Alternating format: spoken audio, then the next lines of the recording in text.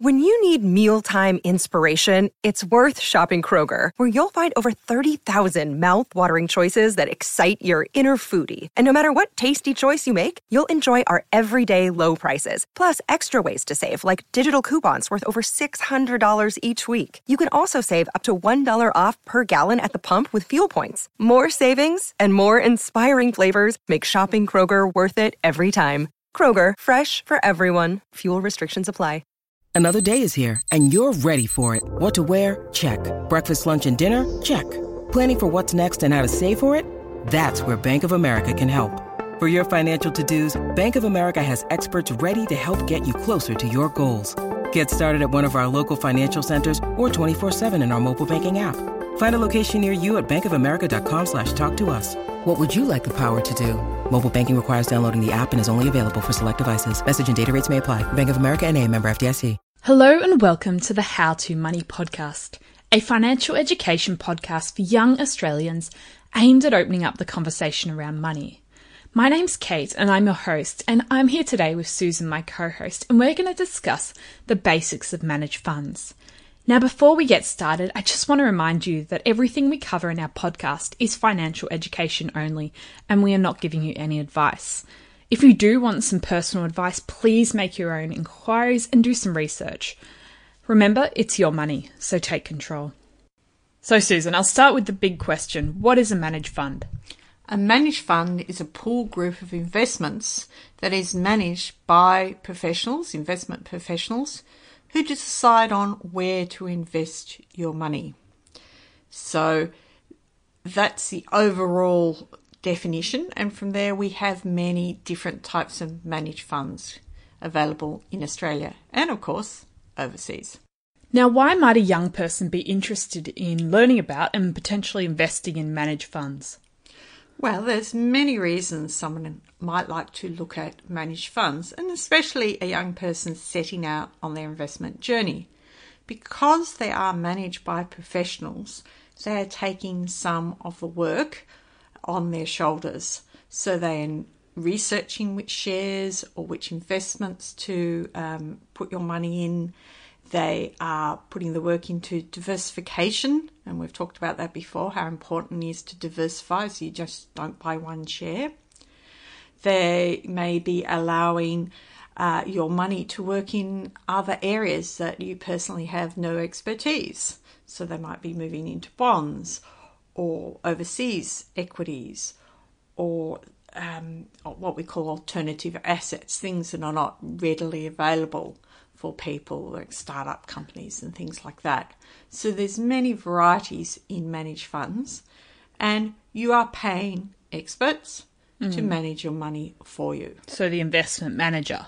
Yeah, the investment manager. And of course there's a fee for that because they earn a living, and you have to decide whether it's their effort is worth you paying a fee, or often called an MER, management expense ratio, and they'll tell you what that is. Or the other thing managed funds do, they might have a benchmark, a return. Maybe it's beating the Australian Stock Exchange, All Ordinaries, All 200, Top 200, and they will take a fee, maybe a 10%, 20%. Performance fees. Performance fees. So many vary. There is not a rule on that, but it should be very clear in the perspective or their website, or ring them up and ask if you can't find it. You know, what are my fees and charges? They have to disclose these, all the fees that they they're have going to charge to disclose it. Maybe you can't find them, but they'll be there somewhere. So please ask them. They shouldn't be at all, hesitant. I'm sure some people try and hide fees in their website. Yeah, maybe, but managed funds are pretty well established now. And if you're an investor and suddenly you found very unusual fees or unexpected fees, most managed funds, you can take your money out straight away or by the end of the week or 3 days or something like that. But again, it's definitely worth checking, because I know some I've heard of before you can only withdraw quarterly or things like that. So, or even only until it's quite heavy withdrawal fees until the first 3 years or 5 years. But when you're a new investor, perhaps you're looking for a fund that's bit more flexible. You can get in more liquidity as well. More liquid, but you can get in and out. So there's no sort of big penalties because when you're young, you don't have a lot of spare cash and you might suddenly need that cash. Your car breaks down, you get thrown out of home, whatever happens, and you don't want all your money tied up. So there are all those questions to ask when you look at and there may be buy-sell fees. So yes, the spread. They're definitely another sort of fee you should be looking at because there can be a lot more fees associated with managed funds than some other investment products out there. Yeah. So what could a managed fund be invested in? There's so much out there that you could invest in. And Australia has a massive range of managed funds. We're really leading the world in some of those. So they can be very, very select. They might be in only biosciences. It might only be in health. It might only be in some computer software. So you could be very narrow, or you might be a managed fund that invests in the top 200 companies listed in Australia, or invest in retail property or commercial property, or invests in agriculture. Yeah. And I've mentioned you can also then get ones that invest overseas in a range of any type of asset. When you start looking overseas, they can be in European shares or just in English. And you get hedge funds and then people you get hedge that are funds and ones that are currency hedged and non-currency hedged and all sorts of things. But let's just focus on the Australian market, I think, before we get too carried away. Now, focusing on the fees for these managed funds a bit more, I can see there's quite a bit of difference between active and passive management. So what's the difference between those two styles of management? Okay. Well, traditionally, our managed funds were active. So you're paying this professional, they're doing the research, and they're choosing maybe select shares, select property. So that takes quite a lot of time and effort and a few analysts to actually do that. Analysts, you're paying for their research, their education, their skills to say, I'm going to buy this particular share and how much of that particular share, and are they going to buy just 20 or 200 different shares? So that's work, that's effort, and often they're saying, well, we'll outperform the market or outperform a benchmark. So they're called active fund managers. And because there may be more of them, because they have greater skills, they're often the ones that will charge that over and above a benchmark. And they probably think they've got some sort of skill or expertise or industry knowledge that can give them the ability to, so over a long time. PhDs in chemistry who... you hear about some of the interesting US sort of hedge funds and that use a lot of very mathematical and strategies. They might be using charting type techniques, but a lot of them in Australia do a lot of research. So you and need value to investing as well. People who've got skills in a very unique industry. But then the passive manager, which has grown up quite a lot in the last 5-10 years, are ones that follow an index. So they might say, well, this fund invests in the top 50, and that index is weighted depending how big the companies are. So when we talk about the top 50, them from 4-5 major banks, Coles and Woolworths, Telstra, all those big household names. So they would follow that index. So they're not making the decisions, they're following the index. So that's why they're called passive. And usually with the passive funds, your difference between your performance and the index is usually the fees. Yes, so and the fees are a lot less because they're not having to do endless research and employing specialists and things like that. And it can be a computer-based algorithm that so if that company gets bigger, they buy more of that. If that company drops out of the top 50 and a new one comes in, they build up their holding of that company. So you'll see a lot of active and passive. So again, it's a really important question to ask yourself. Do you want to just follow the index? And again, there can be many indexes. So it's not just one. It can be, like I mentioned, the 50, top 200. It could be the All Ords. It could be a retail index. It could be a health index. There's telecommunications index, utilities, financial. There's a lot of index. And if you want to look at those, have a look at the ASX website. And it'll list the indexes and go into more detail, you'll see which shares actually make up that index. So what's the difference between listed and unlisted managed funds? Okay, and that's another group as well.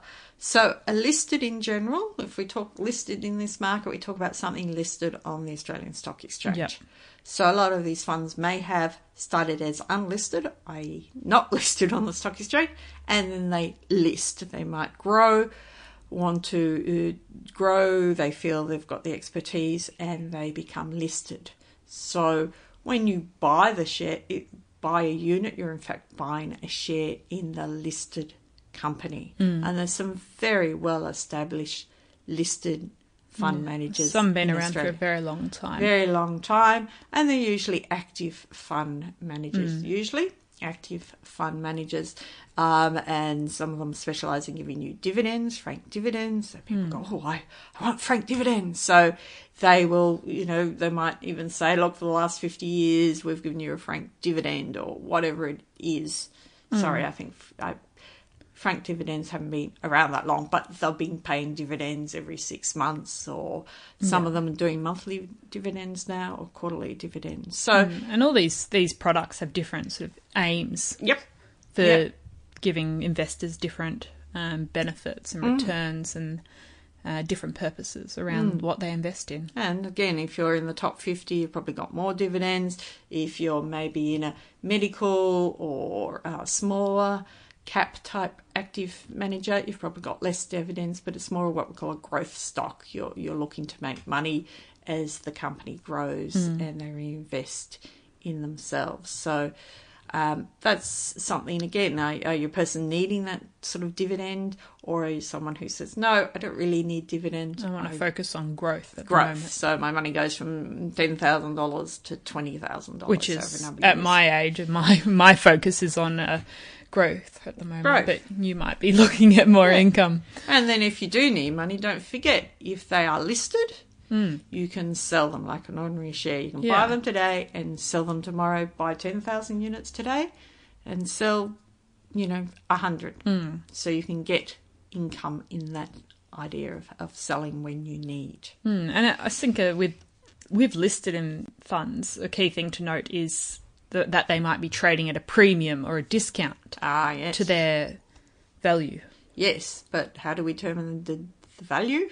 With their net asset value. Yes. The NAV. The NAV is known. Now, that's a really important concept to understand. NAV, net asset value. So all it means in its broader sense is you add up, so this fund's gone out and brought, let's say, shares or property. You add up the current value of all those assets it owns, subtract any liabilities. Now, we haven't talked about that, but sometimes these funds also borrow to increase the investments.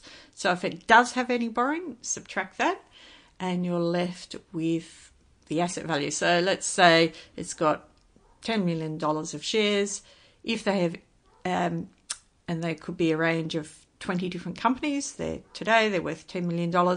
If they've issued 10 million shares of themselves out there, so the fund has issued shares, then each one of those is worth $1. And then if their investments grow, or those wonderful things they've invested in grow to, $12 million, then each of your shares are now worth $1.20. So that is the simplest thing. I mean, they have to make adjustments for tax and fees and things like that, but the net asset value. And the other good thing is the fund manager will issue some daily their net asset values, some weekly, but at least I think all of them issue monthly their net asset value, and that will be so you can see how the website. fund is performing. Yes, and some of them give you a little update. This is the shares have done well. This is what didn't do so well, etc., etc. So the net asset value is very important. So you want to buy roughly where its net asset value is. As close to it as you can. Yeah. Sometimes a little bit under. in a fortunate position and it's trading at a discount. So for whatever reason, it might be lack of marketing, as I've seen with some listed investment companies out there. It might just be people have found something more interesting to invest in. Maybe the performance wasn't as great that year, so people... they had a bad year, people are a bit hesitant. Are selling off at a discount to the NAV. It takes time and people are selling. So I guess that's a little bit different. So unlisted funds, you're usually buying in roughly at the price of the NAV. Yes. But there's often a buy-sell spread with... Buy-sell spread. And unlisted funds mean they're not traded. You can go to the website. They'll tell you how to buy them. They usually issue you have to fill in a bit more paperwork. Product disclosure statement. They might have to do ID verification, those sort of things, because usually your broker would have already done that. Yeah, so they're issuing you units, we call them that time. They're not shares, they're units in the fund. They still do their net asset value. And then when they issue you units, they collect the money from you, and that goes to that managed fund to buy more product. Yeah. So you invest $1,000, they take all those people investing for the day or the week and then go and buy more of their investment. So it depends. It can grow as more people come in, and of course if everyone starts taking their money out, their risk is that then they have to sell those investments. So if any reason there's a scare in the market, a political, whatever, economic scare, anyone says, I want my money back. If you're unlisted, you have to buy those units back, and of course it might force you to sell when things are down. Yeah. So that has got people caught. And that's definitely worth reading in the PDS, whether they have rules about freezing redemptions if they receive a lot. And that happens again and again with property, unlisted property, because property is hard to sell. And if a lot of people want their money back in a hurry, you can't suddenly sell a commercial office block within 2 days. So they're often ones that can freeze, or the maximum you're allowed to get is a quarter of your money back every 3 months, and rules like that can be triggered. Unlisted managed funds often have a minimum investment amount, so that may or may not make them more attractive to someone starting out. And they can, of course, freeze, or once you're in, we talked about that minimum must be in for 3 years and things like that. All these heavy penalties to withdraw early. Yeah, I've seen a few actually unlisted managed funds lowering their minimum investment amount if you're willing to set up a regular contribution plan. Yes. So I personally do that for one of my investments, and I find that a good way to just slowly grow it by adding a little bit of my money each month. Yeah, and some of them, $100 now. They can be very low amounts on a regular basis, which you don't notice too much.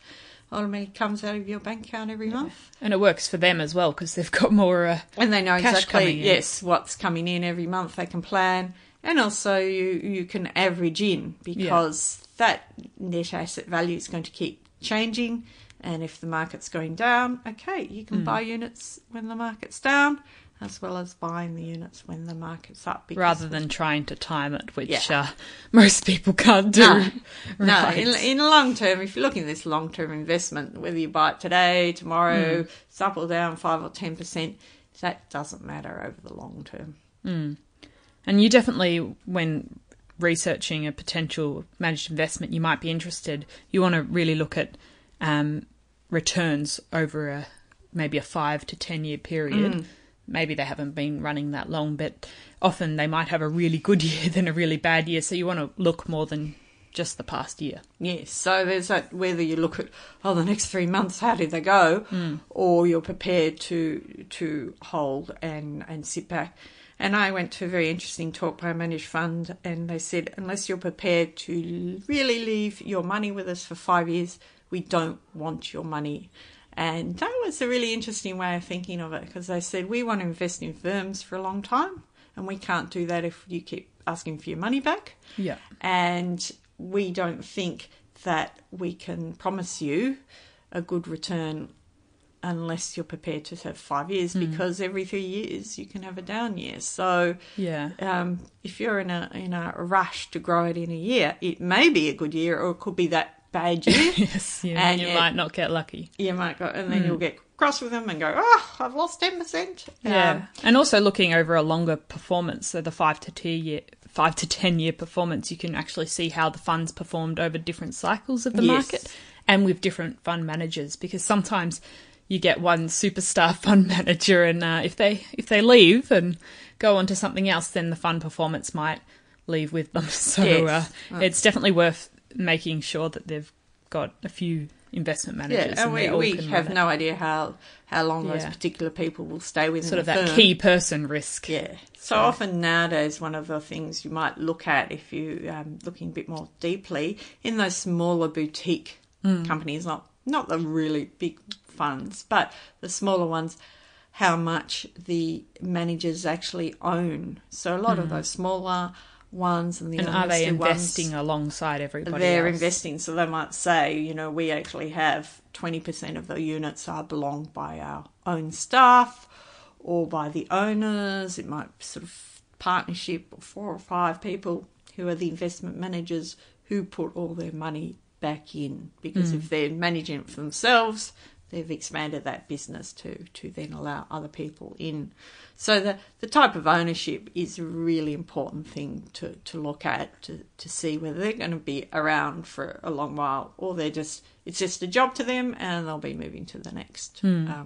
Yeah, so there's place. certainly a lot of things to consider when investing in managed funds, but definitely start doing some research. And if you are interested in one, read the product disclosure statement and even give them a call or Most send of them an them email. are very happy to talk to you. And they, most of them will say, look, if you've only got $1,000, we're not the firm. They might recommend someone who takes smaller amounts or takes regular, a small, but then you can do that $100 or whatever. And even if they might be happy to talk to you about their investment philosophy and how they actually decide what to invest your money in. Because it's not worth them for you be in there for 3 months and then want your money back because it's all too costly. So most of them are looking for people who are in there and will stay with them for a time. And also the other thing, you can do dividend reinvestments. So as they do a distribution, you can reinvest. So if it's listed, reinvest in and i.e. get more shares,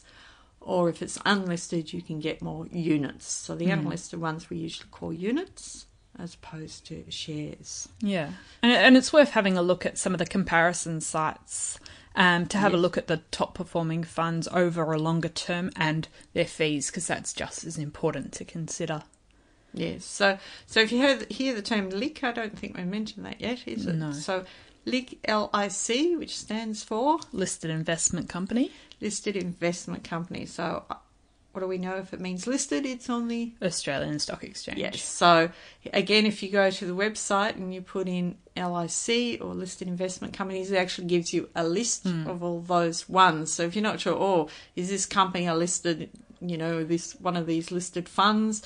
They're there, so you can see the listed investment company. And as I said, some of them have been around for quite a long time, so you can click through the website and see their history, which may give you some assurance. And we're certainly going to explore LICs in detail more in a future episode. Yeah. So remember, just because they're a managed fund, active or passive we assume will track the market. But if they're a managed fund, they can have good years, but they can have bad years. So remember, there's no guarantee on their performance. They don't want to have bad years, but things can happen. They're not immune to mistakes like all of us, or stuff-ups, or even a bit of a operational disaster in their firm.